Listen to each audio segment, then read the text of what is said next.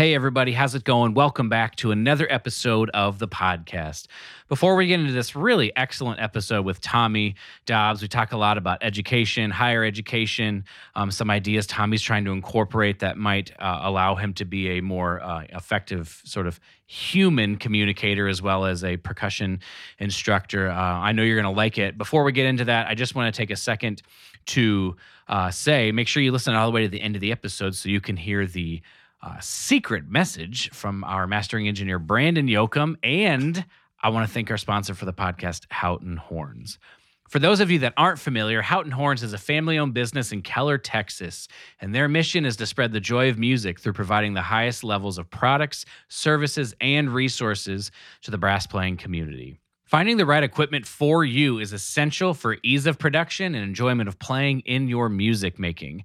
But needing to rent or buy to try things out can be time-consuming and expensive. If you're looking for a way to learn about new horns or other equipment, check out Houghton Horns. They offer free in-person virtual equipment consultations with their team of professional musicians, which means whether you live in Keller, Texas, or you even live outside the United States, Houghton Horns is able to serve you. At Houghton Horns, they strive to put service to the customer as their top priority. Whether you are a beginner student, a hobbyist, or a full-time professional, Houghton Horns can help you find what you're looking for. Go to houghtonhorns.com for more information.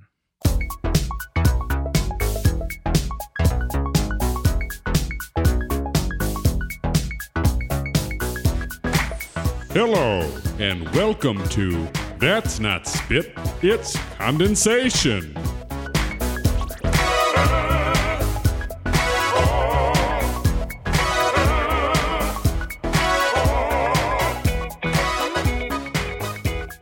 Hello, everybody, and welcome to That's Not Spit, It's Condensation.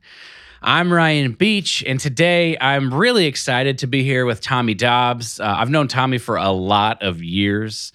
If I'm pretty sure we met at a party at Florida State. We were visiting Jamie, and we were just hanging out, partying at your house, and then you showed up and we're like, hey, we're here, and you don't know who we are. So that's a good introduction. Tommy, we've just, bumped into each other off and on through mutual friends and experiences. I think PASIC in 2014 or something was a good time too. And then so Tommy is just doing awesome stuff in his career. He's got his own podcast and stuff. He teaches at the University of Arkansas at Fort Smith. He hosts the Percussion Pedagogy podcast.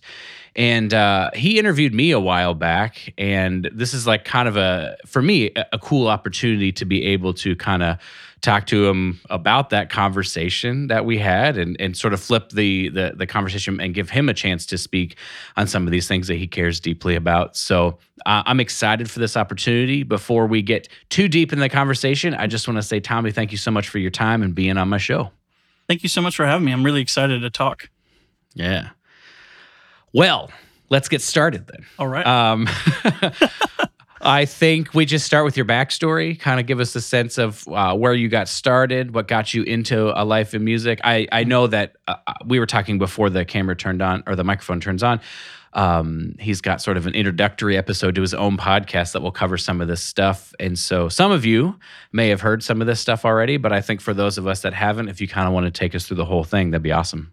Absolutely. Yeah, thank you. So I'm from a really small country town in Florida. It's called Williston, or where I'm from, Williston. And everyone there is either a peanut farmer or a Black Angus cow farmer.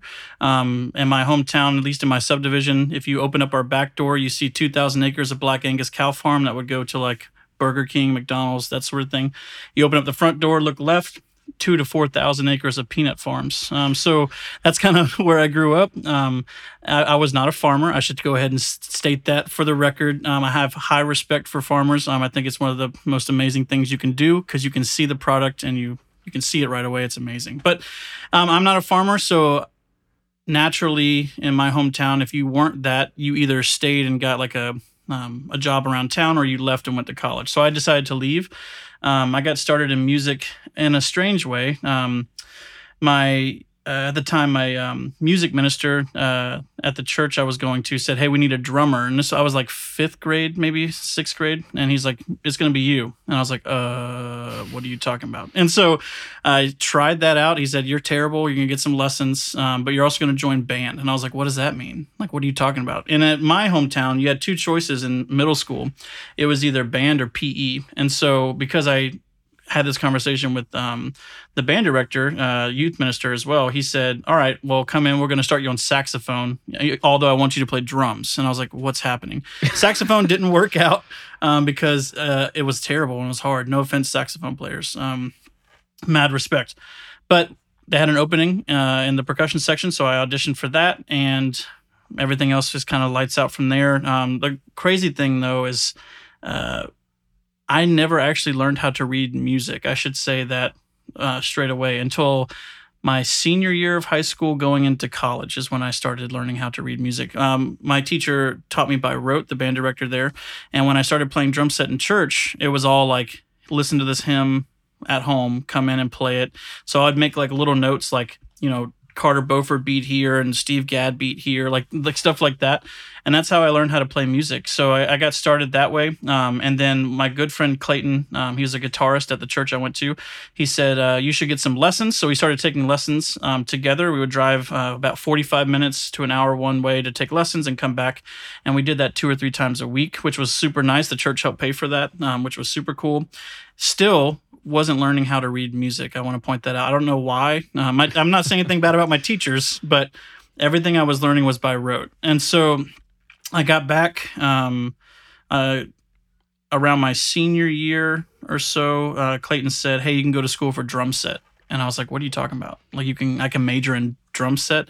At this time, I was like maybe thinking about being a lawyer or something like that. And at the University of North Florida, they had a jazz degree. And it turned out to be a really great jazz school. And I auditioned and somehow got accepted. Again, on the audition, I didn't have to sight read, which was also kind of strange. I just had to play tunes. And I should state this, that my grandpa got me a drum set when the youth minister came and said, "Hey, Tommy, I want you to play." He got me a drum set and said, "You're going to sound like Gene Krupa." And I was like, "I don't know what that means. I'm still trying to work that out." But he was always playing this music for me. So I've heard this music growing up, jazz standards growing up, a lot of R&B, a lot of Motown. My mom is an incredible gospel singer. And so I was always listening to sort of the Motown vibe, early jazz, swing music. And so when I had to audition, I should have prefaced this, but when I auditioned for my undergrad, the tunes were like in me, like I like they would say like take the A train. It's like not like I was just could do it. I didn't know what I was doing, and I'm not saying it was good. I just knew the tunes. You know what I'm saying? Yeah. And so somehow I got into school, and when I got to college, I realized that I was really, really far behind. In theory class, I didn't know what was going on, didn't know my scales. I didn't, like I said, I couldn't read music really at this point, and so. I started taking private percussion lessons, and somehow they allowed me to do that. My reasoning was like, "Hey, I'm really bad. Can I be better?" And they let me do that. So I started taking private lessons, and then this group called Third Coast Percussion showed up. And Third Coast Percussion is now a Grammy Award-winning group. At this time, they were on their very first tour, and they played a concert and did a clinic. My teacher at the time, Shar, was really big into bringing in guest artists, and I was just blown away. Like when they came and played this concert, I remember every piece they played. I remember every movement. But the most important thing is the smiles and the motion and like the everything they were doing on stage. It's like they were 4 people together as one. I'd never seen that before, ever.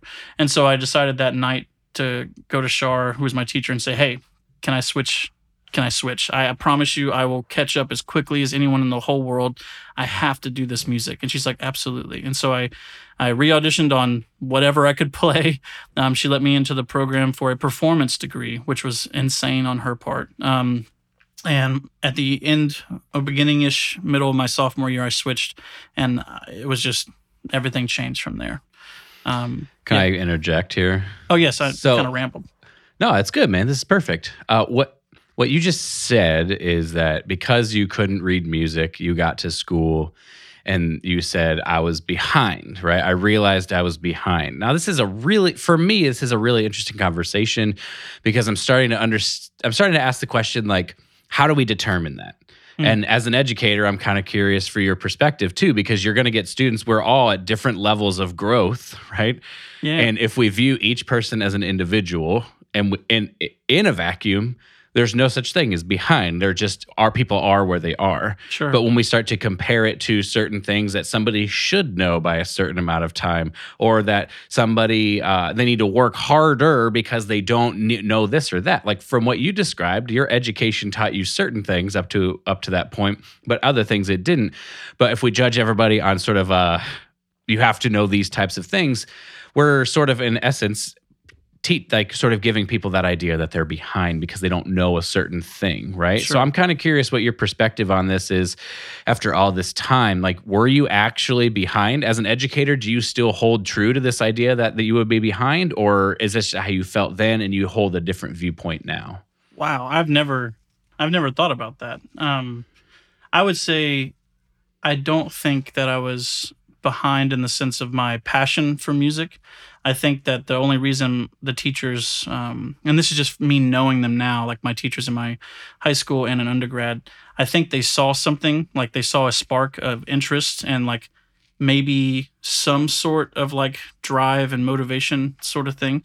And they probably saw a student that just wasn't exposed the right way. You know, like it's not my fault that I didn't know who Third Coast Percussion was as a small country person surrounded by farms. You know, it's not my fault that I didn't know, you know, all this stuff. I mean, YouTube wasn't around. You know, we didn't have any of this stuff. Not that that's a crutch, you know what I'm saying? So I think they saw it as a moment, and how I'm viewing it now, I see it as a person that got lucky, that was exposed to the right amount of things that he could have a musical conversation, whether that's with sticks or with my voice. But also, I think they just saw a drive. And I think as an educator now, I've gone through this same situation. I have a student graduating that just graduated, and he showed up and could not point at a G or a C on that instrument behind me. Could not do it.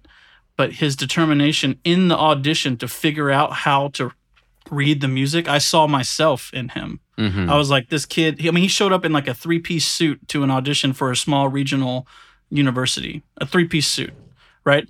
And I was just like, there's something about this kid, you know, and he has turned into, he's never been like the most whatever talented, you know, if we want to put those terms on things. Like he hasn't done competitions or anything like that, but he has, without a doubt, worked harder than any student I've ever seen. He's taken verbal abuse, like from faculty not being able to match pitch in sight singing or not be able to tell you what scale this is. And he's studied and gone through books and books and notebooks of paper trying to figure things out. And he's graduating, and I would say he could play right alongside me and I would feel safe, you know. But he showed up just like me and could not, I swear to God, like could not point and say that is a G or a C. He couldn't tell you what a paradiddle was. He couldn't hold traditional grip or match grip. He didn't know what 4 mallets were. And it's because he's from a small country town in the middle of Mansfield, Arkansas. And nothing wrong with that. Nothing wrong. I should preface that before I get in trouble. But he's been exposed to some really cool things like I was. And now he's not going to go on to be a performer, but it's going to be a part of his life, you know? So I'm kind of rambling at this point. Sorry. Well, there's a lot in there that I would like to unpack too, but to circle back around to the question too, because the reason I think it's important to talk about this idea of being behind is that I can't see any scenario where it produces a positive mental result to feel like you're behind, right? And so we should address this. We should address this idea of being behind to some degree because it's not true, you know? Like you just have to learn the things that you learn. And this is sort of a problem with a syllabus, right? With something like music is everybody's coming at different, like you described, everybody's coming at different places. And I understand the need, or, you know, you kind of want to say, well, a freshman should be, or maybe around here, or a sophomore, junior, senior. Sure. But like, as we know, if music is a lifelong endeavor, and maybe not everybody is going to become a high-functioning, elite professional musician, what kind of message do we want to send people about their journey where they're at, and that's like even this student that you said is graduating is emblematic of that. It didn't matter that he knew nothing. No. You saw there's no way he would know some of the stuff given where he's been. Yeah. And B, that you learned all of those kinds of things. So it's totally possible. So I just think it's important. I don't know if you have any thoughts on unpacking some of that idea. I do. I think, and this might get me in trouble, actually. I think the idea of higher education needs complete reforming. And I say that because just like in high school, when we study, in Florida, it's the FCAT or ACTs or like SATs or whatever they have now, all these standardized tests.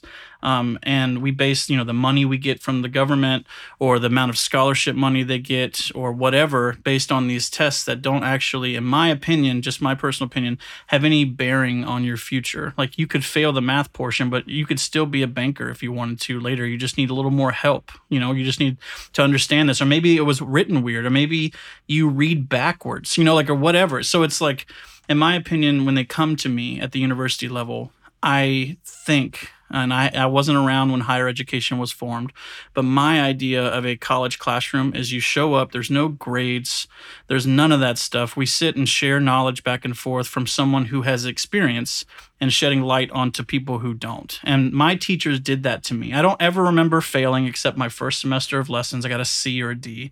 But he did that because he knew that my brain would process information and say, get better. We've taken that idea of like just a little push to get a student to get better. And sometimes we're condemning their future and their mental well-being because of grades and because of like, oh, you can't play con variations where you're a senior. Who gives a crap, about that? Yeah. You know what I'm saying? Like, absolutely. Who actually cares? And so I could go on this. I've been having this conversation with some of my students that are graduating now, and I'm just like, my main thing is this, when they leave me, especially this kid that I'm talking about, when they leave me, there's a couple rules that I want them to try to live by. They're their own person, but to try to live by. One is you're never too good to be a jerk, but I usually insert a different word there. And also always say yes to experiences. Like without a doubt, say yes to experience something and become better as a person, whether that's like helping someone cross the street, getting drunk on a Saturday night and understanding what happens on Sunday. Like I'm not telling my students to go get drunk, but you get what I'm saying? Like go out and have experience and live a little bit, and you'll be a better person for it. And your music might actually be able to be shaped differently if you have those experiences. So I do think, circling back, we need to do better. If everything's based on money, if everything's based on stats and stuff like that, then we need to really think about relabeling what higher education is and call it a business, because that's kind of what it is. And inside of it, I'll probably get slapped right across the face for this, but there are so many amazing parts about my job, and so many amazing parts about being a university professor. But let's not joke. Anyone that's in there and that's had experience knows that like numbers, the administration are looking at numbers, and that's kind of sad, because I have some incredible people in my studio, So anyway, go ahead. No, dude, this is like, this does extend, in my opinion, outside of what you're describing, right? Mm. For me, and some of the struggles I have perceived in my own, I'm going to tell you this story. Yeah. I'm going to tell you the story because you're involved with my understanding. You had no idea that this existed, but, my podcast has been going for a while now, right? And I have watched the numbers, and they have sort of gone up and then they come back down, and like there's no trend. It's not necessarily that it's growing consistently, right? So I, in my observation, can feel like things are not happening, right? Because I'm looking at numbers. I'm not focused on the people that might be getting something out of it. I'm focused more on, is my program or is my podcast growing, right? As a sign of I'm doing something right, not am I affecting people's lives, right? Sure. So then when you think that way, it gets really easy to get in your own head and be like, nobody cares. Like it gets really easy to feel that way, even though it's not true, because it's not growing. You get to you almost like take for granted the people that do care, and it's a bit of a thing that of course it's going to happen because I don't regularly interact with people who do care, and then when people do send messages and stuff, it's like, oh, that's amazing, I had no idea, right? So I am operating under some like non-understanding too. But you posted a little bit ago that you would hit 5,000 downloads, right? Or And 3,000. how many? 3,000, but thank you for the 5 though. yeah. So 3,000 downloads. Like you were like, and you were stoked. You were pumped, right? Yeah. And like sometime next week or the week after that, I'll hit 100,000.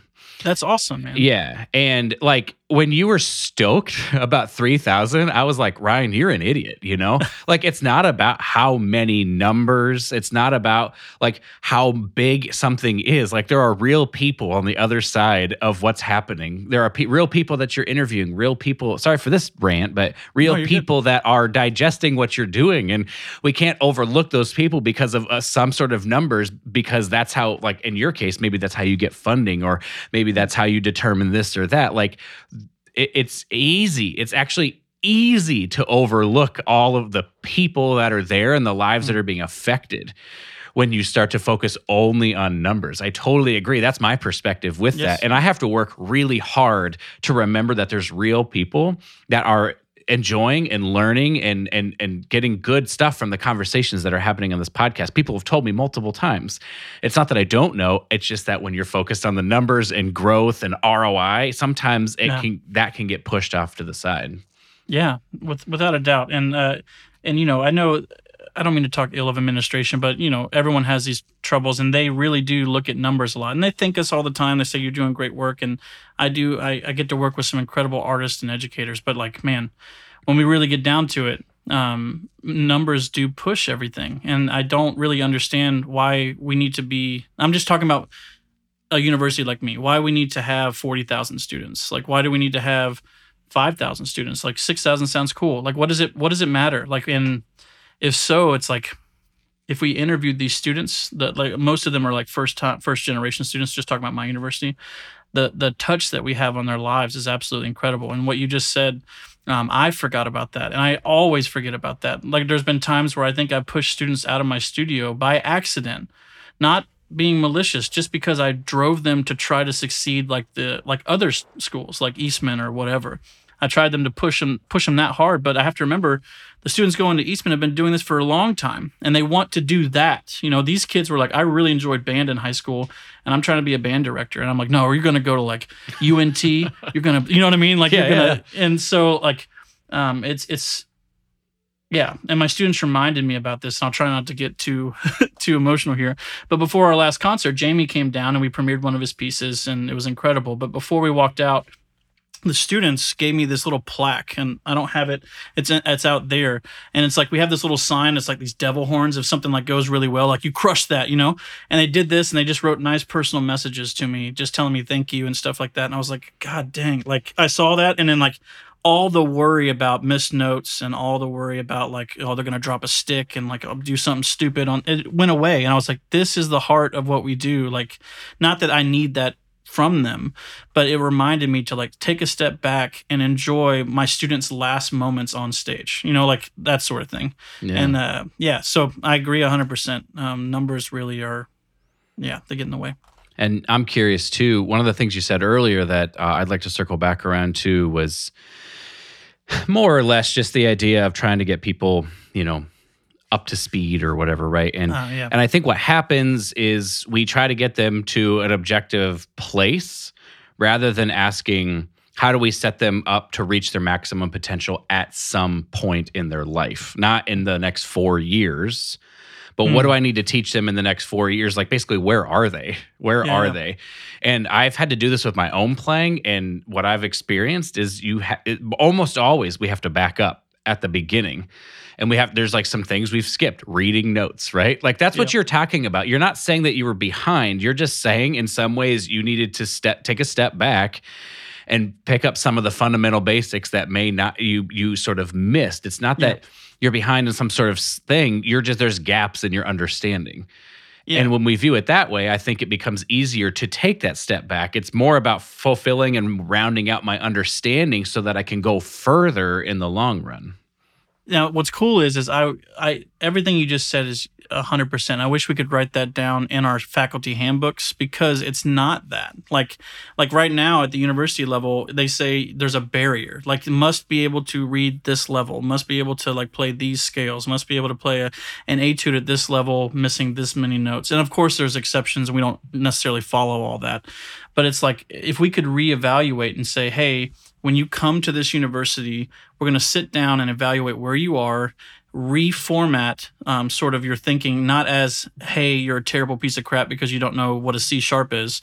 We're going to go, you don't know that. We'll focus on that. When you get to that, we'll go to this step, and this will get you to this level. If you get there earlier, then we'll go further, like that sort of thing. Because right now, like if I pulled out the handbook or for auditions even, it's like they must be able to play 3 scales called at random, 3 octave range, like that sort of thing. Well, Cody, the kid I'm talking about, couldn't do that. But he got in, and so, there's just that, yeah, I don't know. I agree with you. I think I'm getting like a little angry about it right now, but it's like, you can understand it, right? To some degree, you can understand that you want to maintain a level of quality, right? If you just let anybody in who, like, if I applied to become a student of yours, it would be a disaster, right? No, you got it. Well, you know what I'm saying. Like maybe I'm sure I could learn. But the idea is you want to, at some point you have to sort of try to, and I don't disagree with that perspective. It's just an acknowledgement that is an insufficient way to get something started, to get a conversation started, so that we can then get students who care, students who are about the relative ability level that we would like, and then saying now that they're here, like you said, almost saying like nothing else matters at this point. It's a balance of understanding, in my opinion, understanding what they need to work on any given moment, and then how, to what degree that they are willing to work on that based on their schedule, based on their will to do it, based on their knowledge, based on a lot of different things. Yeah, exactly. Okay. Sorry, man. I just wanted to pop that conversation in there real fast. If you want to pick back up, I think you were towards the end of your undergrad or something like that, maybe. No.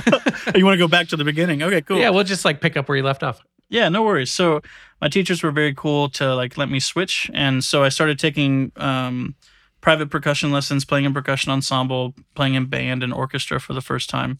My teachers were all orchestral people. They played in the Jacksonville Symphony and things like that. So I fell in love with classical music. And specifically, I remember the moment that happened is after I switched, about the end of the year, we have a percussion studio class, and Shar played Brahms Symphony No. 1. And I'd never heard this Brahms name ever, except for like the ice cream place, you know what I'm saying? And so I was just like, hey, let's listen to it. And so she played it in class, and the opening, like the opening first movement even, just like go, like just getting after it. And I was like, what is that? And they're like, this timpani, you can, like, they're driving the bus, basically. They're pushing this whole orchestra. And I just fell in love with classical music that day. And I said, okay, so I've gone from jazz, like hip hop kind of stuff, and then I was like, I want to be Third Coast Percussion. Then I'm like, I want to audition for orchestras. Like, holy crap, what's going on?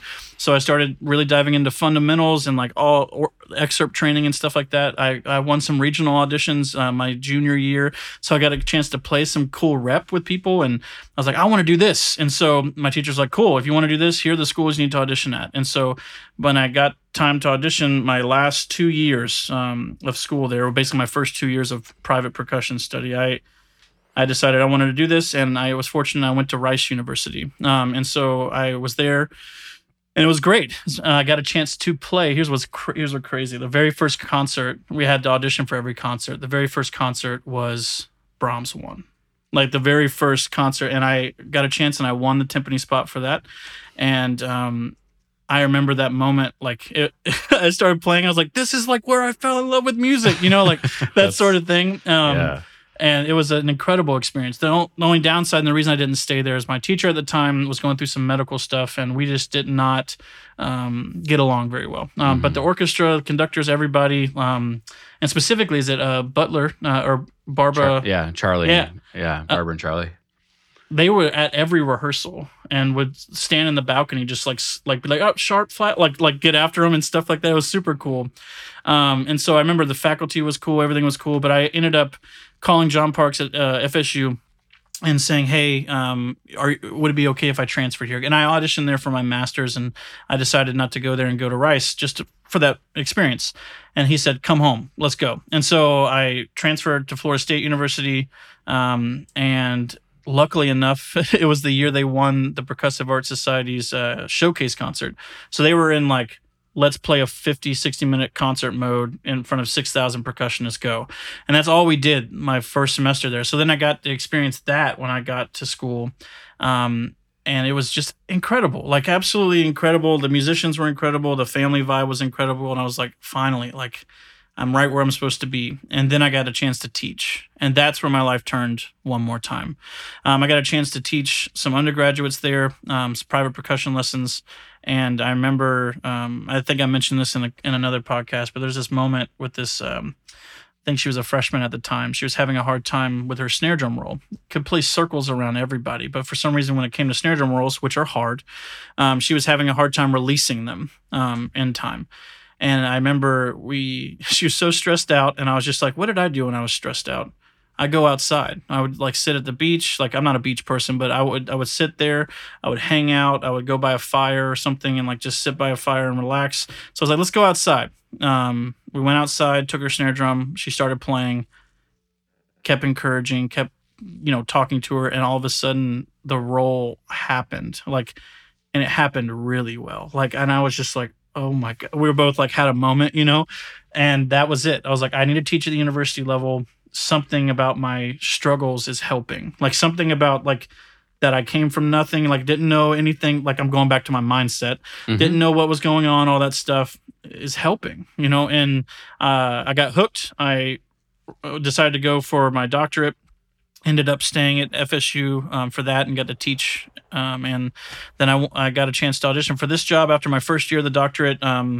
I was coming back from a music festival, and this job posted here at UAFS, and I auditioned and somehow got the position, and I've been here since 2014. So that's kind of my history. That's sick, man. Thank you for sharing. Yeah. So one of the things that I think will be kind of interesting to talk about, hopefully it's okay to talk about in light of some of our earlier conversation, but how do you manage... because you were saying it's sort of like a mid-level university, right? And so a regional, liberal arts school. Yeah. So I didn't want to, miss. You're fine. You're good. There are schools with FSU and the schools, Eastman and the schools that you mentioned and stuff like that. And I'm sure to some degree that is a desire of yours to continue growing in your career. But in my opinion, being able to take full advantage of every opportunity wherever you're at is the best way to go. So I'm kind of curious what that looks like for you. What kinds of things are you involved in that are requirements? What kinds of things do you do that are not requirements that you feel are important to do? And just kind of what's your overall vibe as a professor? Oh, man, that's great. You mentioned something, and it reminded me of this quote. We have a master teacher is what I call him. His name's Don Bailey, and I watch him teach often. When I first got here, I'd never taught a class before. Let's just go ahead and say that. They teach you in performance school to teach, or to play. That's your job. So I got here, and I'm just telling a little story, and I just glued on to this guy named Don Bailey. He's our jazz professor here. He's got 46 years of teaching experience, a true, master teacher, and you can see it. He's always teaching. You don't have to say anything. And so he said something very similar. He's like, bloom where you're planted. And he said that my very first month here. He was talking to his jazz appreciation class, and he was like, no matter what your experiences are, no matter how much you hate it or how much you love it, bloom where you're planted for the time that you're planted there. And I was like, yeah. Because like you said, everyone's dream when they go and try to be a university professor is like, I'm going to get the Eastman gig. I'm going to get the Indian. And not everyone's meant for that. That's why there's only been 2 teachers at Eastman, because that's just how it is. And so as far as things here, I will say I am slowly over the last 7 years coming to the understanding of what I just said, that not every student needs to be a performance major. Not every student needs to go to FSU or Eastman, and I don't need to push them into the dirt to make that happen, because that's not where their life was before they met me. And if their life is going to be like that after they leave me, they have to want it. Not me, and not for the numbers, not for the reputation to say, I got 2 students into Florida State. Eat it. Who gives a crap? Who actually cares? that has taken me at least 5 years to understand. And so I'm slowly understanding that. As far as activities and stuff, one thing that the students have really glued to here is the percussion ensemble. And that's cool to me because that changed my life. That was one of the turning points in my career when Third Coast came. So to get a chance to play that music with them and see them super excited, just as excited they would be for an orchestra concert or a band concert, and even more, that's been really cool. So we do a lot of commissioned works. We actually commissioned Jamie Whitmarsh a bunch. And during a time, and I like to say this about my students, during the pandemic when everyone said have 15 backup plans, that students are going to be emotionally wrecked, that students are not going to show up, that teachers are going to be burnt out and blah, blah, blah, blah. Yes, all that happened. But during that pandemic, my students decided as a family unit to have two huge experiences. And here's one of them. First, in the fall, we didn't do a concert because it was unsafe. And so we decided to record 40 minutes of music and release it as an album. At the same time, finish the edits on our first album that we did the previous. So this summer, hopefully in August, the students have come together. We will release 2 albums at a small regional university during a pandemic. And these students did it. You know what I mean? It's not like I'm saying this like, oh yeah, look at us. But it's like they decided, I said, here's some options we can do. We can do this, we can do that. They're like, we're going to record an album. And I was like, yeah, bro, like, let's do it. And they did it. These freshmen, I have 3 incoming freshmen. They're 17 years old. In 2 months of being in school, they are on an album and playing in the 90%, 95% range. Like, what the crap? Like, you know what I mean? Like, that experience I didn't have until my master's or doctorate, you know, and they're getting it right away. Then they were like, we need more, give us, like, I could feel the vibe, you know? And as for me, when they say that, I usually like overload it.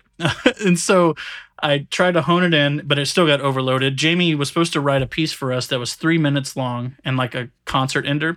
Well, then it turned into 10 movements, 60 minutes long, and just in normal Jamie fashion. You know how he's the worst about that. I have a story about this after we're done, but he's amazing. I love Jamie, but he does not listen to. Although, never mind. Go ahead. No, you're good. So in normal Jamie fashion, it went from 3 minutes to 60 straight minutes of music. I've never coached a piece that long. And most of us, unless you play an orchestra, will never play a piece that long. There's very few 60-minute percussion ensemble pieces out there.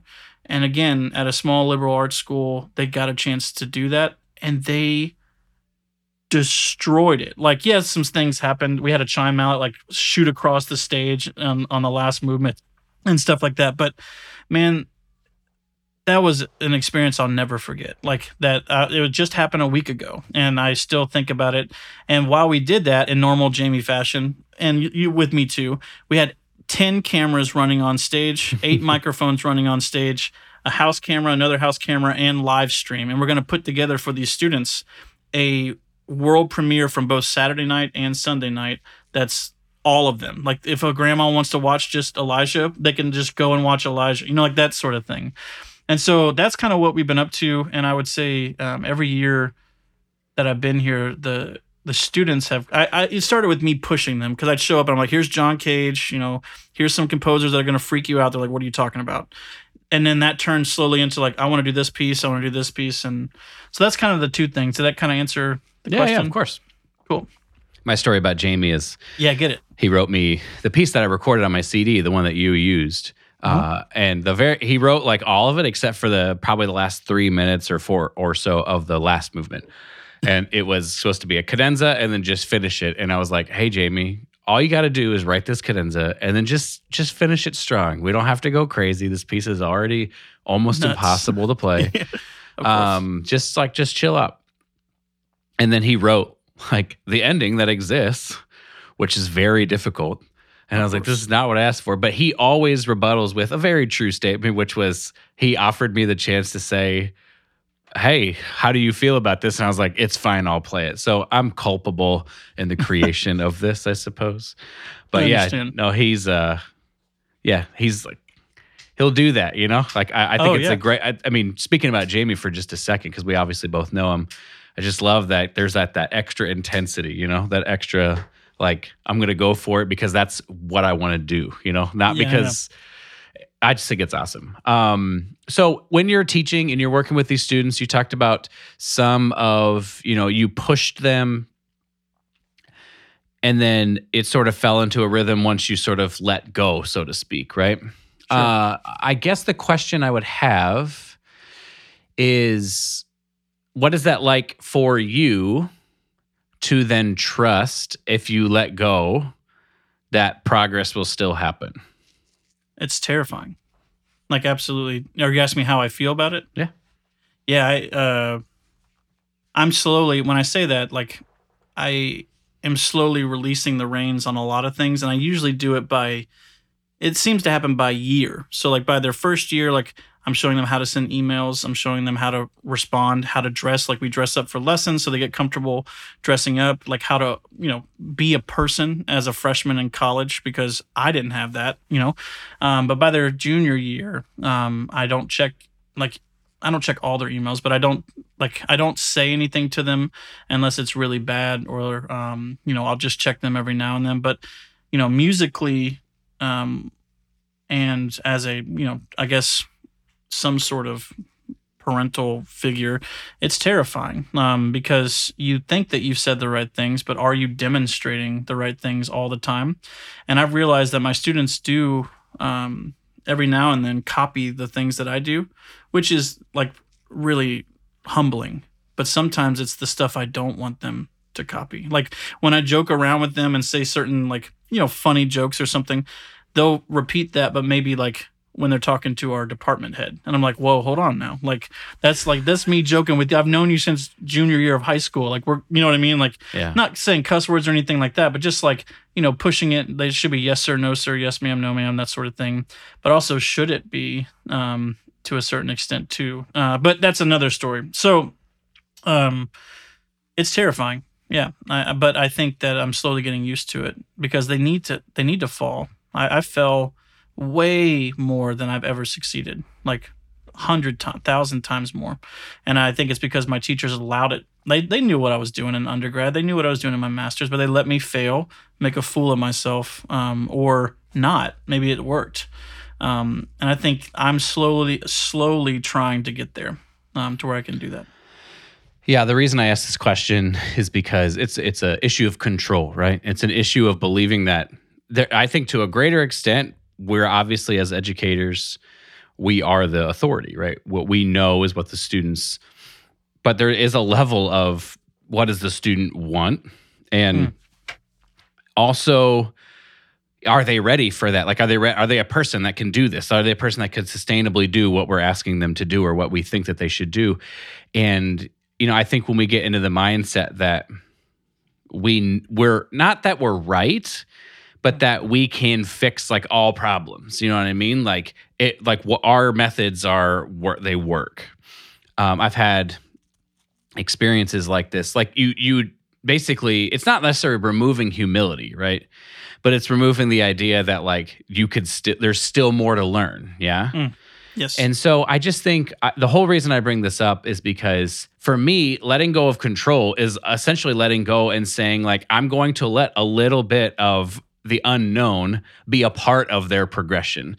Like I'm not going to try to control every aspect and assume that I know everything that's best. But for me and maybe other people out there, this is really hard because we want to control every aspect of it, because if we're not in control, then we're literally just trusting that it'll work out, right? And I have a certain, I have my religious convictions about how we fix that how that perspective works. But I'm kind of curious for you. I mean, you were talking about that it's terrifying, but like, do you see, essentially, I guess the question is, do you see the same level of progress or more or less having let go of the reins versus when you felt like you were more pushing them? Or like, what have you noticed the differences to be? That's a good question. I think, can I break it up into two? Like, do whatever you want, man. Musically, maybe I'll talk musically and then academically / as a person. Musically, there's a moment like in the prep for rehearsals, once we get close, I start to get quiet. And when I get quiet, they get scared because I normally our job is to mostly point out the negative and encourage and grow, like you miss bar one, but you're an awesome person, like that sort of thing. I get quiet and I just focus on seeing if they can catch the things that I want to say if we do it again. So like they'll do a run and like it would be really lights out. I'm like, I think Taiwan should do this, and over there I think you should do that. I'm like, let's do it one more time, guys. Or I might say like, what do you think? And if they say what I want them to say, then I know that I'm kind of doing the right things. But I think I've noticed this musically when I let go and do what I just said. When they're on point, like focused and everything in their life is good and they're able to play, it's like some of the best music making I've ever heard. Like even from the freshmen, when they are allowed to feel safe and secure and know that I pushed them, I got their back, but I'm gone now. Like I'm not on stage with you. I'm not in the rehearsal hall anymore. I'm quiet and I'm watching. When they're on like that, I think it's way better. But I'm just now that you mentioned that have started doing that probably before the pandemic, maybe a year. Because, you want everything to be great because you want them to have the experience that you want them to have instead of the experience that they're going to have, or deserve to have. And so I guess as players, let me recap. It's better when I release as long as I put the blocks in, because then next year the block's already set so I can be quiet earlier, that sort of thing. And then as a person and as a student, I found that they need more encouragement. And I think the reason is I'm going to be honest, I think students, one, have a lot of distractions. We all do. Let me just say, not students. Everyone has more distractions in the last 2-3 years. But as a university student, as a music education major, they are burnt out. Like they are working all the time. And yes, they should follow all the protocols that I put in place and say schedule here, schedule time here, do this. But let's be honest, they're 17, 18 years old. They're not going to do that right away. They have to believe in it, fail first, and come into it. So I think the more encouragement I do, the better. But I do think that they learn quicker, and I'll say this at the end, when I let go, because they fail hard, like to the point to where they might not graduate, or they might have to repeat a class, or they missed a rehearsal because they didn't put in their phone a reminder like I told them to, that sort of thing. Mm-hmm. And so I guess in a roundabout way, for both of them, I think it's better if I let go, but as long as I put the blocks in. So when they fail, they don't go, I'm a crap person. They go, I didn't write this down. How simple is that? Just write it down, but you need to fail to get there. Yeah. Some of the stuff you were saying made me think of this idea that, let's see if I can even formulate this thought. Sometimes I have questions preloaded, ready to go as I'm doing it, but this one I'm going to be formulating on the spot. So you're talking about that performance-wise, they need more encouragement, they're burned out. Oh, I remember. So do you think it's possible that it's one of two things? Either they are being asked a reasonable amount and they need to rise to the occasion, or depending on where they are, who they are, their ability level, they're being asked too much, depending on what, like at the university I taught at for a few years, Samford, they just didn't have a lot of students, right? They had a few trumpet players, and so they were asking this one trumpet player to do everything because they needed that, right? So they're asking, in my opinion, that trumpet player to do too much based on need in that particular instance. And so I'm kind of curious what your perspective is on that, because you just have so much more of a perspective than I do. Do you think it's a function of basically they're just being asked to do too much in terms of ensembles and everything that they're asking them to do? Or is it this is what it is? You're asking them to rise to the occasion of what the expectation is for this kind of life, basically? That's a good one. I think it's the second one. I think that I say this with all respect, and I'll back it up, but as any of my students listening, I do believe you're busy, but I do think it's a matter of not believing, one, in themselves, and not trusting fully their professor to help.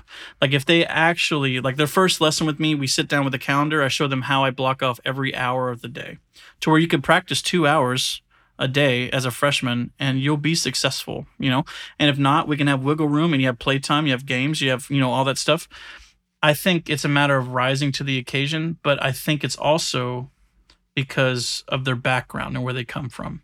So for me, speaking specifically, the idea of taking out loans is not a situation that happens for 95% of the students here. Whereas if they were and didn't work a 20 to 40 hour a week job, they would be able to handle it. But because of the mindset of the families, and I'm sorry if anyone's listening, but because of the mindset of the families and the fear of loans, whatever that is, the students are suffering and not getting what they need. And I'm at least at my university, in my studio, the ones that take out loans are successful. The ones that don't take out loans will be successful, but they will have very trying times. Like the first couple of years are going to be absolutely insane because they have to figure out how to make sure they get to Brahms and work their 40 hours and also practice for ensemble and rehearsals and stuff like that. They figure it out and they do well, but man, the first 2 years, maybe 3 years is terrible. So yeah, I had loans. I don't understand that experience, right? Like exactly. I just took out loans and everything was generally geared towards, it's an interesting point too, because do you find that, I mean, this is just your opinion, of course, but do you find that people sort of appreciate it equally versus someone who has loans saying like, this is not, I have all this time and I'm not paying for it versus somebody who's working a 40-hour a week job so they can do this thing? Do you think there's, maybe appreciate's the wrong word, but I think you know what I'm asking. Like, is there a different relationship with the opportunity that's present? Yes, I definitely do. And I think, to be honest, I think there might be some jealousy there, and there might be some animosity between the two. But I think it's more of the ones that finally get their situation together, meaning their scheduling and their workload. If they're not taking loans, I think they have a higher respect level. But sometimes it gets to the point to where like they'll snap on somebody that might have the loans or might be doing better because they think like they're not pulling their weight as hard because they just work 40 hours. Now they're at a 6-hour dress, like that sort of thing. So I think it's a little combination of both. I think the ones that have the time are actually getting better. And I do mean that. And getting better as in like accomplishing the goals we set together quicker. But I do think at a certain point, there is some jealousy there. And I think once they get things figured out, because they feel empowered that their money, their workload, their blood, sweat, and tears got this degree, I think that means more to them. I just think it's an interesting part of the conversation, where this idea that you want to, I mean, from my perspective, there have been times where I've seen somebody who maybe doesn't have a lot of means, and I've wanted to help. You want to just do some free lessons or this or that and stuff like that. And some people I think will very much appreciate that, and then I think some people won't understand what you're offering them. Yeah. This was me. Basically, this is me. I didn't necessarily understand what my education offered me. I worked hard and I practiced a ton and all that kind of stuff, but I'm not sure. And in many ways, I took total advantage of my education. And then in many ways, I just wasted a ton of time. You know what I mean? Sure. Like there's other things I could have been learning, but I just was like trumpet and that's it. Sure, and so I think to some extent, I didn't understand and appreciate what it was because I wasn't working for it. And now I'm, quote, paying for it, right? I have this $80,000 burden that doesn't seem to go, somehow it seems to get higher every single year. I got you. So anyway, I just was curious what your perspective with that was. Do you want to, I think we should sort of shift into, I didn't realize we've been going, this has been flying by, dude. It's been like an hour. This is great. No idea. I'm curious if you want to kind of dig into some of the stuff we talked about previously. Yes, do it. For me to try to summarize it to some degree from what I remember, we were basically just talking about when we want to encourage our students to try to remove their identity as a musician, saying that I have more worth than just the value I provide as a musician. There's more to me. You had asked, what, at least to my opinion, what do I think we can do? I said, number one, like university professors or people who are in positions of authority should have or need to do this kind of work too. It's very difficult to tell somebody else to disassociate their identity from what they do when you also believe the same exact thing, and Sure. the value of why that's important. And then number two, rather than trying to we've even talked about this, but instead of trying to stop people from going through the hard times of dealing with this kind of thing, rather encouraging and supporting them to be able to walk through this thing, so that when they sort of make it through that period of suffering or adversity, like they're stronger as a result of it, and they own that, versus, again, like somebody swooping in and just making it easier. That doesn't, in my opinion, land the same way. If I remember right, that's a lot of sort of the crux of it. So I'm kind of curious what you took away from this. And then you were saying it's even going to kind of work its way into some of your curriculum. I'm just curious if you kind of want to open up about what your thoughts were, how it kind of manifests, and where you want to take it. Yeah, I think when I start talking, it might go some different directions. So make sure to stop me and redirect if I change. So our conversation was great because not very often do we get a chance to talk, at least as university professors, as like about the real issues that are going on, not with numbers and stuff like that, but with like morale and mindset. And for me, what I've learned is actually from talking to you is that my mindset is not, and nor should it be, the same as my students. Like, and what I mean by that is this: yes, I want them to be great players and great people, but my mindset has always been, get them to this level as players. They need to have this many videos, and they need to go over to this school, and they got to have a music performing gig as well as teaching. That way they'll be successful and everything will be okay. That is completely false. And I think for me, what I remember from our conversation and things that I'm implementing actually is that I'm trying to really hear my students when they talk. Now, I do think students bend the truth, because we all bend the truth.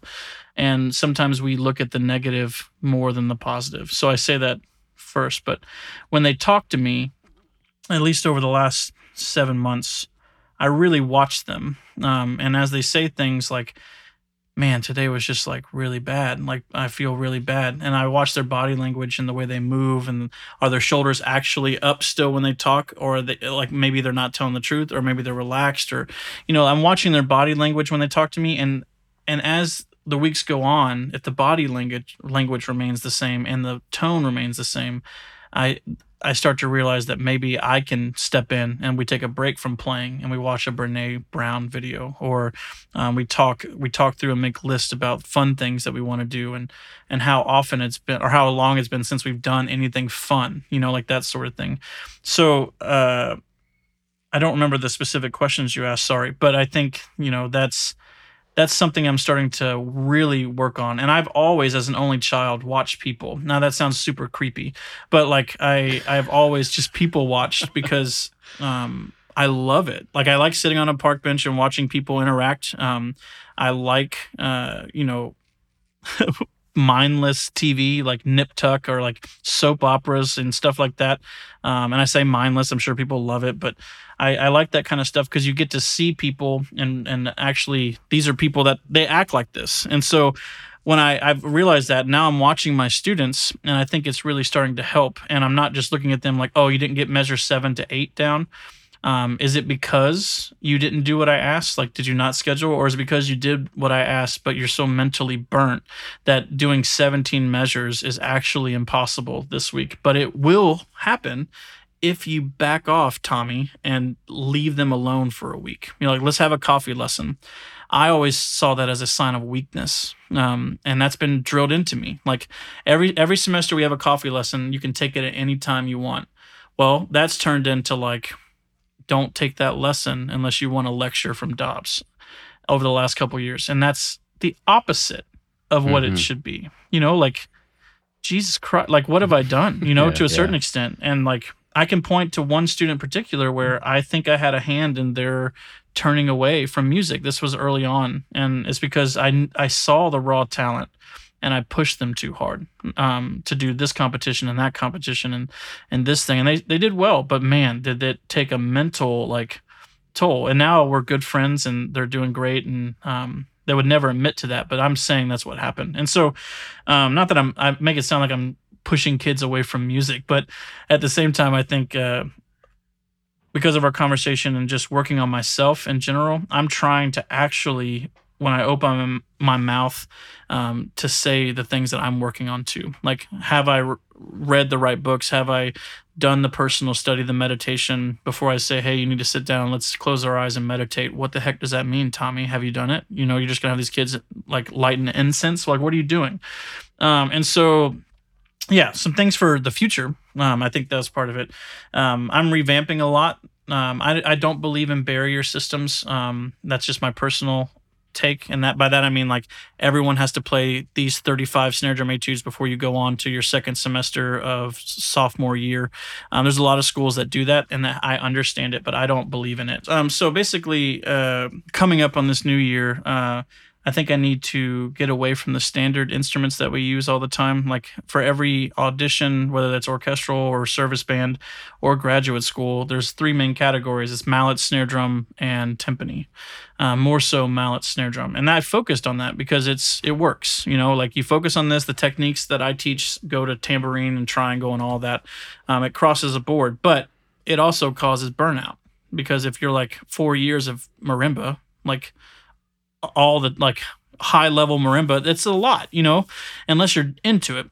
And so incorporating things like book readings, listening, a lot of TED Talks, and I sampled it over the last year. And the moments we had where I stopped and said, we're going to watch these 2 TED Talks back to back. We're not going to talk about it. I don't want to, like, unless you want to speak to me about it, we will. I just think I want to insert this knowledge into you.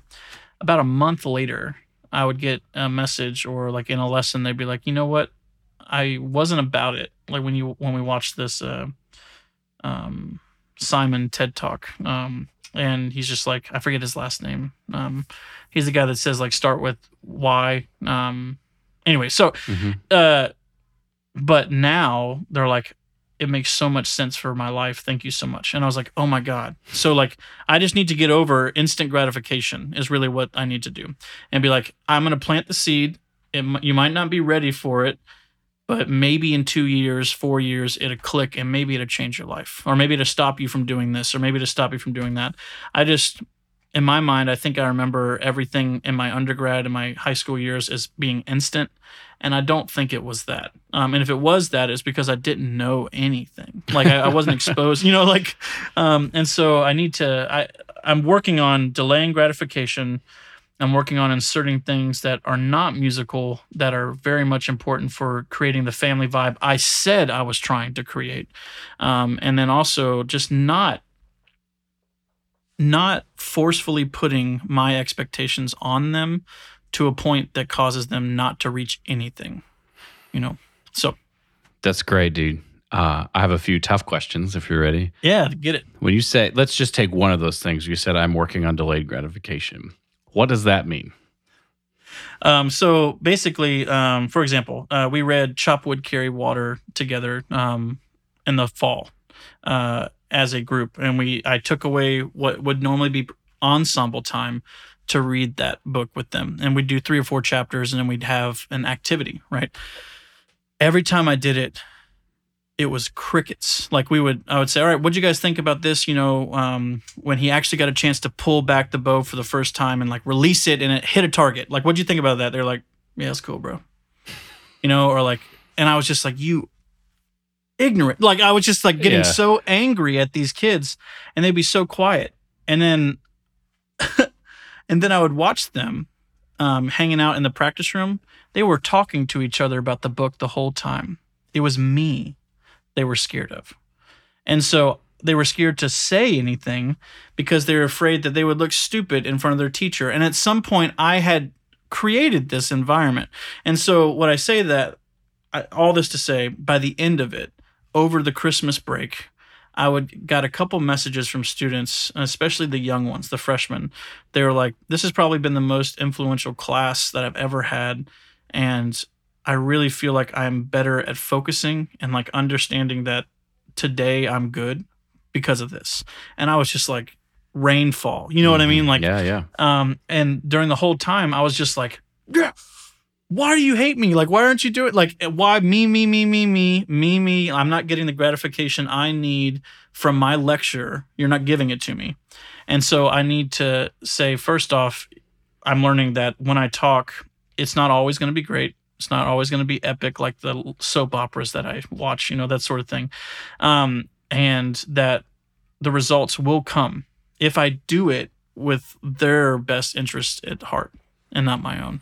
And that's hard for me to say because I always feel like I have their best interest at heart, but I'm realizing maybe selfishly somehow I don't, So the next question then, that's a great answer because it's going to lead me right to the next question. All right. Which is, I totally agree with you, right? I totally agree that delayed gratification is essential because the most general way to say it is things need time to percolate, right? That's the most general way to say it. But in my opinion, in order to be able to not be stressed the whole time while you're waiting for this percolation to happen, we need some sort of reason in the short term. We do actually need some version of instant gratification. It just needs to not be whatever you just described, right? Because that was causing you frustration and or anger. So, because in my opinion, the instant gratification, it's just different. It's not that we don't have it. We just shift the focus of the instant gratification to something that will fill us and will allow us to stay patient. What is that for you? In a simple term, I think what it is because I am the person you just said, unfortunately. But checkoff lists. If I can look down at this piece of paper and see that every line is crossed. Now, this is a whole nother bag of worms that you could go down.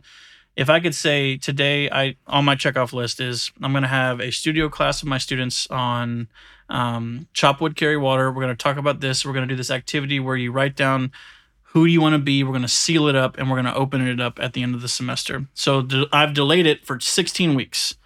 Well, on my sheet, I could say that I did it and I can scratch through it. And the activity for me of scratching through the checkoff list, and I'll post it up to remind me in 16 weeks that I need to complete it.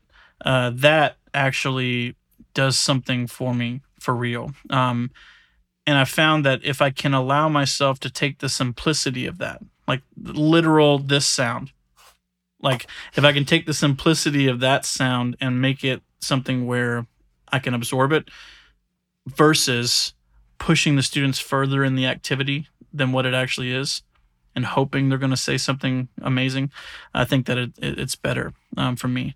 And I'm starting to understand that sounds like we're trained this way in school, man. Like when you're from K through 12, a bell rings, you're done, you walk out.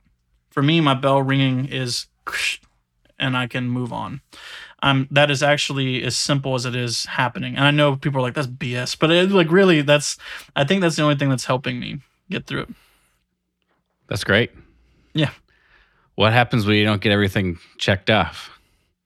Because a lot of people fall into that boat, right? And then I mean, we can unpack this, but basically the things that we would have to unpack then are there too many things on our checklist, right? And how do we manage what is an appropriate amount of things? Or I just have too many things on my checklist, but I'm okay with that. Like, which one do you feel like you are? Are you okay if you don't check everything off? Or are you someone who has had to learn how to manage how many things are on your checklist? I'll say that I'm not okay with things not being checked off, but because of the people I'm surrounded by, like Jessica, my fiance, she's changed my whole life. Working with Karen has changed a lot of my perspective. But I will say that I have always been the checker, and deep rooted, I know where it comes from. I have an idea where it comes from my high school years and like my parents helping. I'm not blaming my parents, but my parents pushing me to succeed so I could go to college, like that sort of thing. I know where it comes from, and I understand it and appreciate it. But I think I don't remember what the second thing you said was, but I'm definitely working on the first one, like checking things off or being okay with not checking things off. I personally do think 100% knowing my personality type, that I have too many things. I have too many things, and I've normally wrapped myself around my close friends that are involved in the too many things with me. So then I get stressed out that I'm not going to complete and break a friendship in the process. So I think it's a combo. I'm learning how to fix the first and how to be okay when I go to sleep at night, that I'm okay that I have 5 things. It's just going to move up and I'll do them tomorrow. But I also am figuring out personally that I have way too much, and I did it to myself, and I need to learn how to say no, which is against one of the rules that I put on my students, which is to always say yes to experiences. I need to, yeah. I have some more questions. Yeah, do it, man. There's 2 of them I have. One of them is what is your criteria for saying no? And then the other question would be, it's a question actually I've been asking myself recently, is who put the expectation of productivity on us? Like, if I feel like I have to get a certain amount of things done, and if I don't check off that whole list, I was unproductive. It is a black or a white. If everything is not checked off, I am unproductive. I don't quite feel this way, but I have had many conversations with my wife who feels exactly this way. Sure. Who put this expectation that list of things determined productivity for that day? It's always ourself. It's so interesting to think about it that way for me, that no one has put this on you. And maybe some people have like a boss that's asking too much of them, right? Maybe some people are in situations where they actually like sort of don't have much of a choice. But for many of us, we do. For many of us, we do have the choice, and we load ourselves up because we want all these experiences. Yeah. But like then, in my the logical question then becomes like, well, what are we serving, right? Like, is it for us to be able to be maximally productive and to be the people we need to be, or is it to say that I have all these experiences, look at all the cool things I'm doing, or is it to say like, is it a financial incentive possibly to say like that will, bring some more financial security? I mean, it's a lot wrapped up in there, obviously. Absolutely. But that is a question I've been asking myself. Who put the expectations of productivity I have, who put those on me? And I'm kind of curious if you like have any thoughts about that. That maybe just that question, like what it would be like for you to unpack some of it. Yeah. So who put the things on me? Well, I think you nailed it. I did. But I will say, if we back up to where I come from, like growing up in a sort of farmy sort of town, I didn't know any of this. So someone either exposed me to it or said, this is how you become successful. And I know, at least as a performer, all the flaws were always shown to me when I got to college, as they should. And I spent so much time working on them, and still do, that that checkoff list will be in my mind forever, unless some kind of therapist can break that down. So I would say I put it on there. Like, I put all of this on myself, but it's taking people around me to help break it down. But if I want to be real technical, I personally think the university system and standardized testing, let me rephrase. I think higher education and secondary education needs to be revamped in the way we define them and how we implement them, because we say you have to pass this test or you will not go on, and you're not smart and you'll be put in the dumb class. Let's not like whatever you want to call it, to be PC or whatever, like that's what it is. Like that people will tell you that you're stupid if you're in that class. The teachers won't, but the students will. And it doesn't matter. You'll fight so hard and give up eating and drinking and being a normal kid playing outside to pass these tests so you don't get called dumb. And that's just how it is. That's never going to go away unless we stop it. And at the university level, we say, oh, no. It's no longer sit down and learn from the masters or like learn from people that have experienced life. Some places, yes. Sometimes, yes. It is a higher version, harder version of high school. It's you have to take these classes, pass this. If you don't do this, we'll take your money away. So don't take the money away. You're going to be working at Burger King and you're going to be completely effed. You know what I mean? Like, and that's where we're at. And that is so bogus. And not everyone needs to go to college. Not everyone needs to do that. And it's not a sign of status just to have a piece of paper, but it is. It 100% is, and that is mind-blowing. And in my generation, I do not think it's going to change unless the young people or people like me and you like do something. I'm not saying we need to like picket and riot and like burn streets or whatever, but man, like have a conversation and say, do you really understand higher education? Are they really learning anything in that biology class about biology? Or are they actually just trying to study for the test so they don't fail, so they can keep their scholarship? You know, I have this beautiful memory, sorry to interrupt, from when I was in a math class my junior year. We were learning about like logarithms or something like that. Sure. And this student said, when am I ever going to use this? And the teacher said, well, you'll need it for your next test. And there it is. You know, I've thought about this for so many years, thinking it's a hilarious story, right? Because he's right. You'll need it for your next test. But from when you frame it in this way, he's literally saying this is useless information, except for this test that you're going to have here. Mm-hmm. I think I don't disagree with you. Our kids are in this a style of, it's a private school style of education called Waldorf education. Okay. And it is very different from, I mean, you learn similar things, but their whole goal is to protect a child's imagination, because imagination leads to the ability to think critically. Absolutely. According to them. I'm just repeating what they've told me. And then the second thing they do is they are so interested in trying to keep the curriculum where the child is developmentally. And so, like, the way they teach you how to read is they read to them for significantly longer than most schools do, right? Because, and when you're in school, let's say you're like a second grader who can read at a sixth grade level. The language that they use is you can decode words at a sixth grade level, but you can't transfer meaning. Like, you can't understand a sixth grade, like, what that story is trying to say.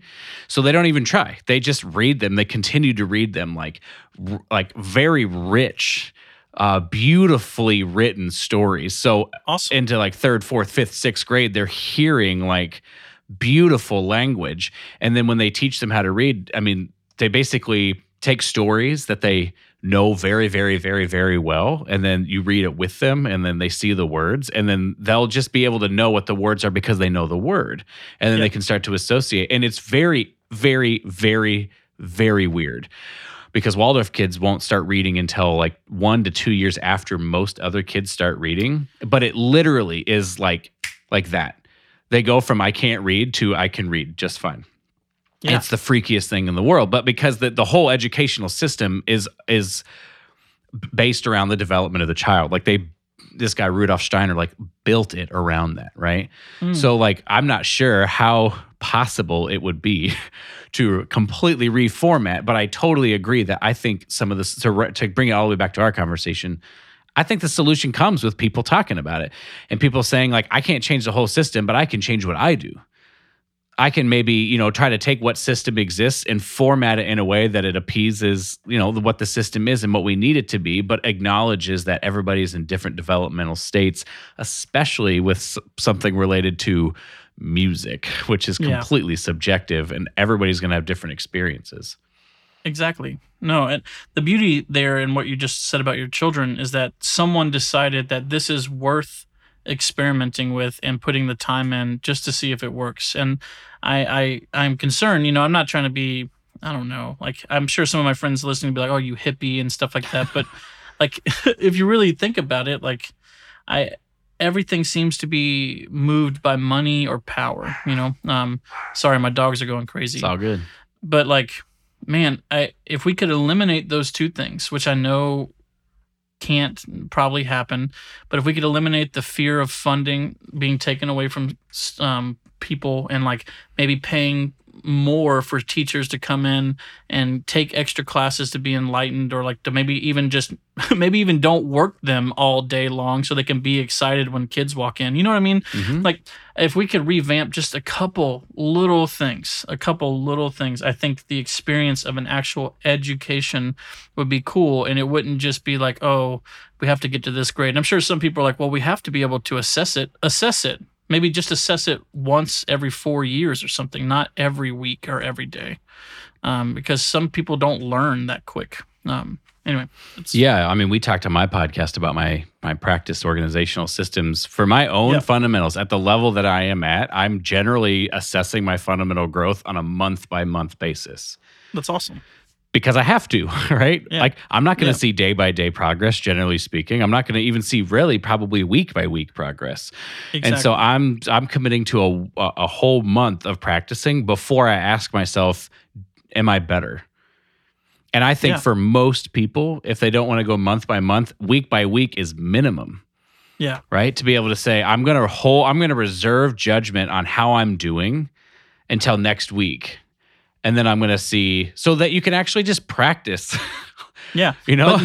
But name another, not to interject, but name another system in our lives that allows for that. That allows you to actually wait. Everything is instant.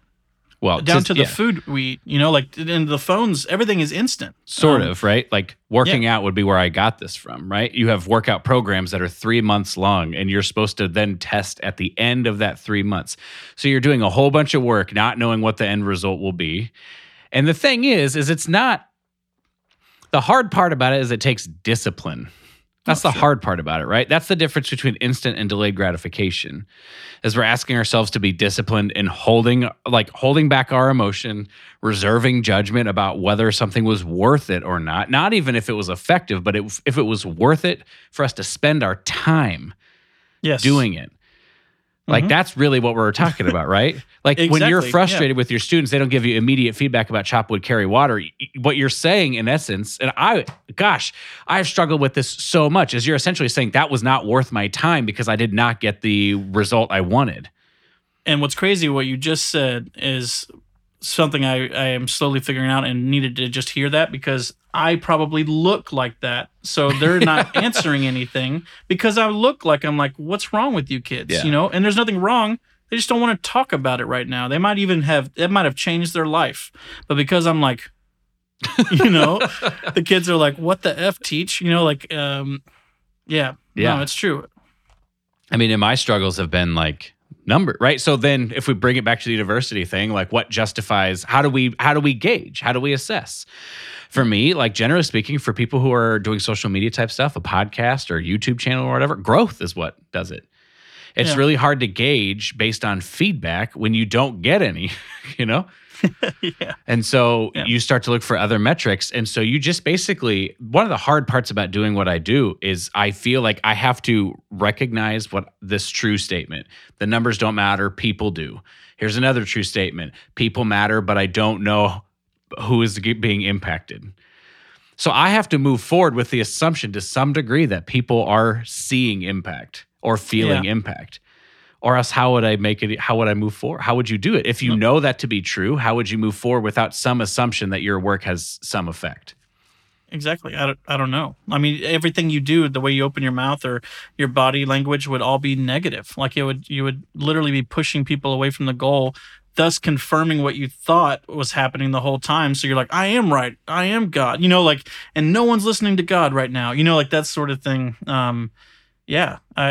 I just, how do we as a people, especially in the arts, how do we talk to admin? How do we talk to families? How do we talk to students and tell them that in 4 years, I can promise you that I'll do everything that I can to make sure your student is enlightened and a better person and also a better player. But I will not test them. You're not going to get report cards. They're probably not going to be happy all the time. Like if you like, there's so many negatives. Like, what do we do? Because in their mind, they're like, if they're not happy, how are they going to get a job? Or like everything's about job. Like when they get out of here, I had a family member say, how can you guarantee my student will be a band director? I was like, I can't. Yeah. I cannot do that. They're like, well, I think we're going to have to do the medical route. And I was like, what? Like, there's no guarantee you're going to be a doctor either. You know, like, I don't know. Dude, yeah. I mean, there's more of a guarantee. Right? Yeah, exactly. Yeah, that's true. There's more of a guarantee with the doctor. And I think that's part of our problem in music is we can't guarantee anybody anything because there are so many people who want to do what everybody else wants to do. And I would say these days, the quality is high across the board. Absolutely. You know, and definitely from when I was in school. Yeah. So I think, I mean, one of the overall questions, I'm kind of curious, what your perspective is on this, actually. One of the questions I've been asking, let's say for more than a year, and I don't have an answer to it yet. Nice. I'm going to try to, I haven't even found a good way to ask the question yet, but essentially, is it possible to highly achieve in anything without selling yourself totally to that thing? Does that question make sense? As opposed to you have a process that you trust, that you are not worried about, that you will see progress through this process, but you are not totally sold out to this thing. And what you're putting, instead of selling out, what you're doing is saying, instead of that result, I'm going to follow this process and try to reach my maximum potential. Along the way, somewhere along that, I will be ready to win a job, and then I will win the right job for me. Is it possible to win a job with that perspective? Oh, absolutely. Do you believe that? I do believe that. I will say this, though. I don't think it's possible. I do believe that if we change things, that is possible. I don't think people will even get invited for certain things if they don't fall into line and check off the boxes that we set in place. Because we can even just pick a level, whether it's government or the school or family, there's going to be a barrier where someone has to see growth and potential at a certain level. Like, okay, before you can come audition for a principal of Chicago, like you have to be a principal somewhere else, or you have to have studied with these people, or you have to do, you know what I mean? Like that sort of thing. And it doesn't matter if you spent 7 years on a mountain playing trumpet with like the god of trumpet. If you haven't checked off the boxes in our system that we've created, you can't succeed. Or it's going to be hard. It's going to be so hard because you have to buy in at some point. Like, yes, you maybe not have gone to these conferences, or maybe you start a podcast, or maybe you start playing on YouTube, or maybe you do gigs like and try to get some cred around town. But at some point, you will sell yourself as a product and buy into the situation, or else I don't think you can make it now. Yeah, I just don't. Yeah, to me, like what you said. It's basically like the people who are in charge are the ones deciding, right? So as a parent, the easiest way I can sort of describe my point of view is as a parent. Like as a parent, I understand certain things based on my life experience, and it is my responsibility to tell my children that, to not necessarily say whatever you want it to be is what it is. When you're 8 years old, you know nothing, right? Yeah. You just don't know anything. And so it's a parent's responsibility, in my opinion, to say, here's what's up. This is how we treat people. This is how you act. This is how you say please. This is how you do this. This is how you do that. This is how you choose. You know, like there's all sorts of things that we would try to impart up to our children and to say, like, this is how we should view, this is our perspective. These are the things that we should value, right? And I would say the same exists to some degree. I'm not a university professor. I'm not really a teacher. I have my practice coaching, which I do try to share these perspectives. But essentially, I think it's on us to basically say, like, you may have your ideas about what things are, but let me tell you what's true, right? Yeah. Like you may think that your whole entire identity is wrapped up in what you do, but let me tell you let me tell you what's different. Let me tell you what I believe to be true. It's not true. You have all these other things that matter about you, right? To try to instill the perspective of like, we're not just here. I'm on a bit of a rant here, but we're not just here to like say, listen, I'm just going to like give you whatever you think you want. That's what I'm going to give you. Like there's a lot of value in that, especially with a motivated kid. Yeah. But like making sure, especially if we've done some of that work, that we can pick up some of the fringes conversations as well to make sure that to me, it's not even about burnout. To me, it's about perspective. To me, it's about how do you see yourself within the activity that you're doing? Are you completely consumed by it? Because if so, we should have a talk. We should have a coffee lesson. I'm not, it's much more complicated than that. And it's going to be individual case-by-case basis, depending on the teacher, depending on the student.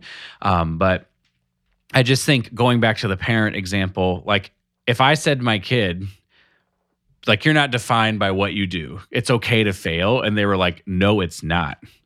I'd be like, okay, like you've made this decision and your life will probably be harder as a result of this, but that's your choice. But it's my responsibility to try to impart what like what this perspective that might hopefully lead them to more peace and joy in their life. Yeah. No, I love that. I'm curious though, because I agree. I like what you said. What I'm coming up against is twofold, I think. One is, how do you show them that it's okay to go on this path and not have to check all these boxes? And how do you prove that? How do you prove to the parents and to the admin that that's the case? Or do you need to? That's the flip side. I don't think you need to. I mean, it's kind of, we flipped our podcast around again. I don't think you need to. I just think you need to change the parameters of what success looks like. Right? So the parameters. How do you show that? Sorry, go ahead. I think it's all anecdotal. Okay. I think it's perceived. I think, do you perceive? Look at yourself, right? Look at yourself. Like, look at the growth that's happened in your life and ask yourself, how do you prove that it was worth it? Like, the only way you can prove it is that you can tell somebody else, I have more peace right now than I did, and it's possibly as a result of these things. Or I have a better relationship with myself in terms of mental health than I did before. Like, how do we prove anything, That's true. I guess that's a twofold. I was like, as I say that my students need proof, and I think some of them do, but it's like, is it my responsibility to provide the factual proof, or is it my responsibility to say, here's my story as a lived person, like, this is what happened to me, bye. And then, like, they fail on their own? Or, like, what do you do? I mean, number 2 is the answer, right? You can only, in my opinion, you can only give your experience. I think this is why I'm so interested in, like, practice systems, because having the ability to take somebody else's lived experience and in some fashion apply it versus just like, what do I do with this random bit of information? Which is why, when you work with a therapist or a coach, they have like tools that are going to help you be able to, like, when you have this struggle, try this, think this, do this, right? It gives you a little bit of a way to experience some of those things, but ultimately you have to fail. We already talked about that, right? And that's true. Yeah. But we're letting people fail as like people, and that's hard to do. Like, you don't want your children to fail. You don't want your children to feel bad, but sometimes my children need to, like, not be happy so that we can instill a greater perspective, delayed gratification, right? Yeah. Now we're coming back. Exactly. So that's just my perspective on it.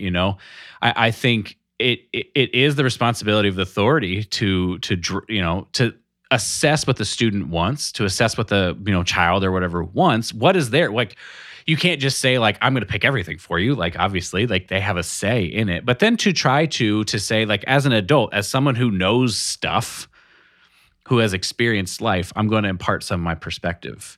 Yeah. And I will hope that you will take it. And if you have questions about what that looks like, we can talk about that in your own life. But ultimately, like, I'm doing this because I want you to be able to have a better relationship with your instrument, a better relationship with yourself. But if you're one of those people that's going to do it the hard way, I'll be here for you then too. Yeah.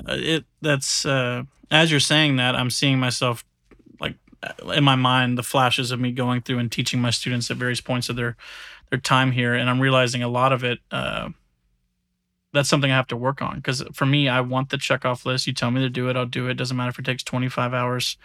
But that's not everybody. So now I'm coming back to the very beginning. That is a struggle for me. Like, I would prefer everyone in my studio to say, here's the list, check off the list, and I promise you a job, at least 90% towards it.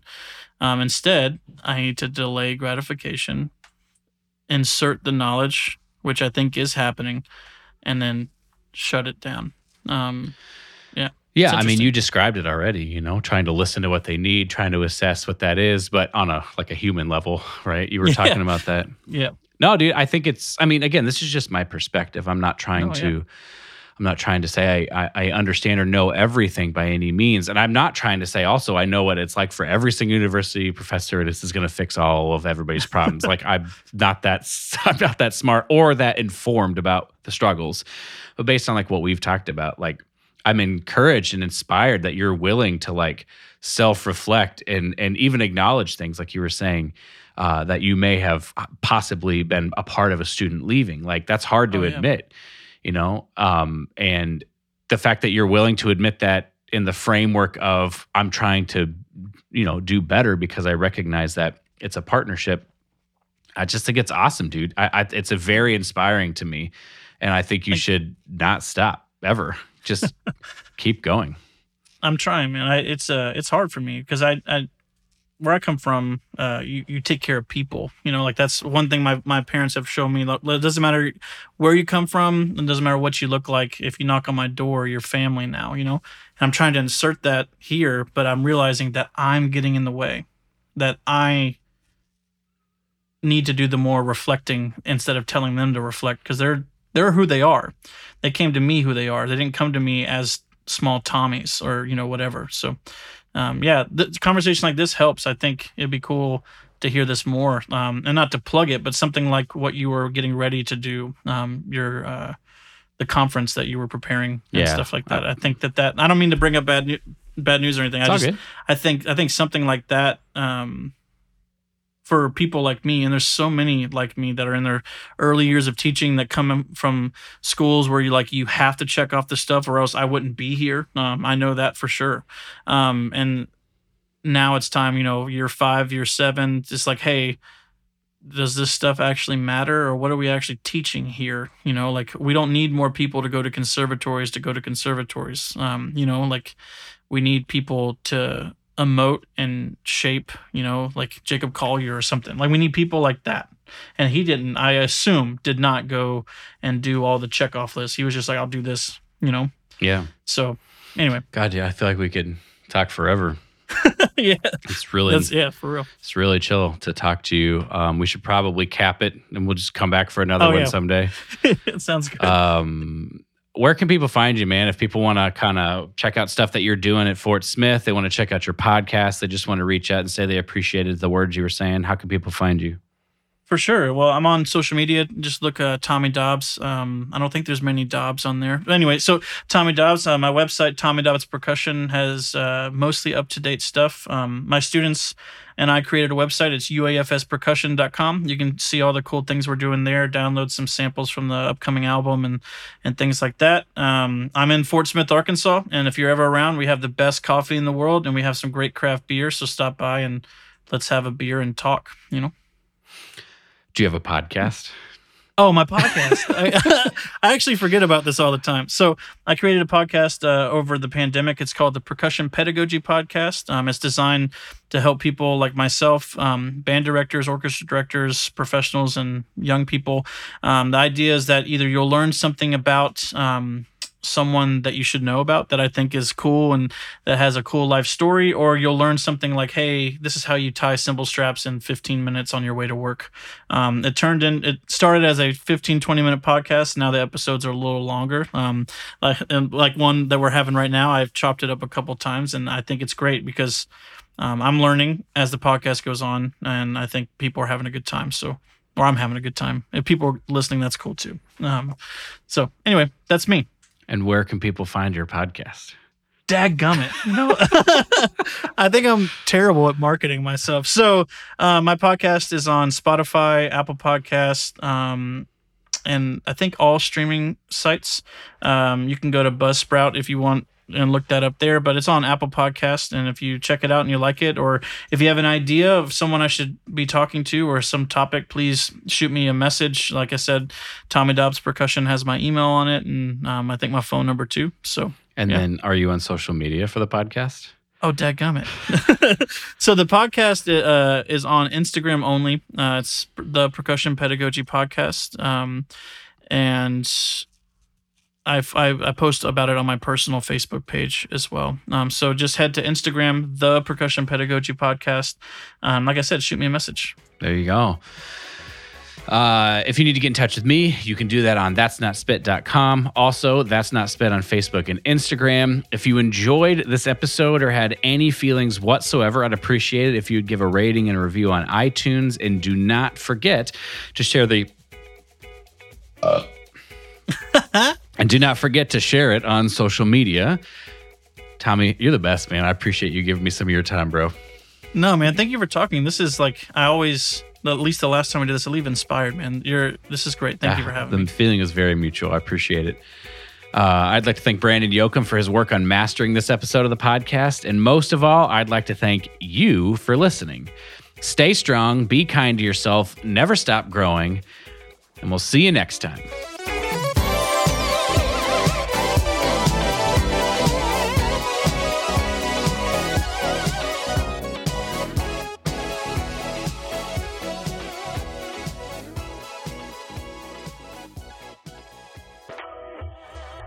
Hello, That's Not Spit fans, and welcome to the secret message of today's episode.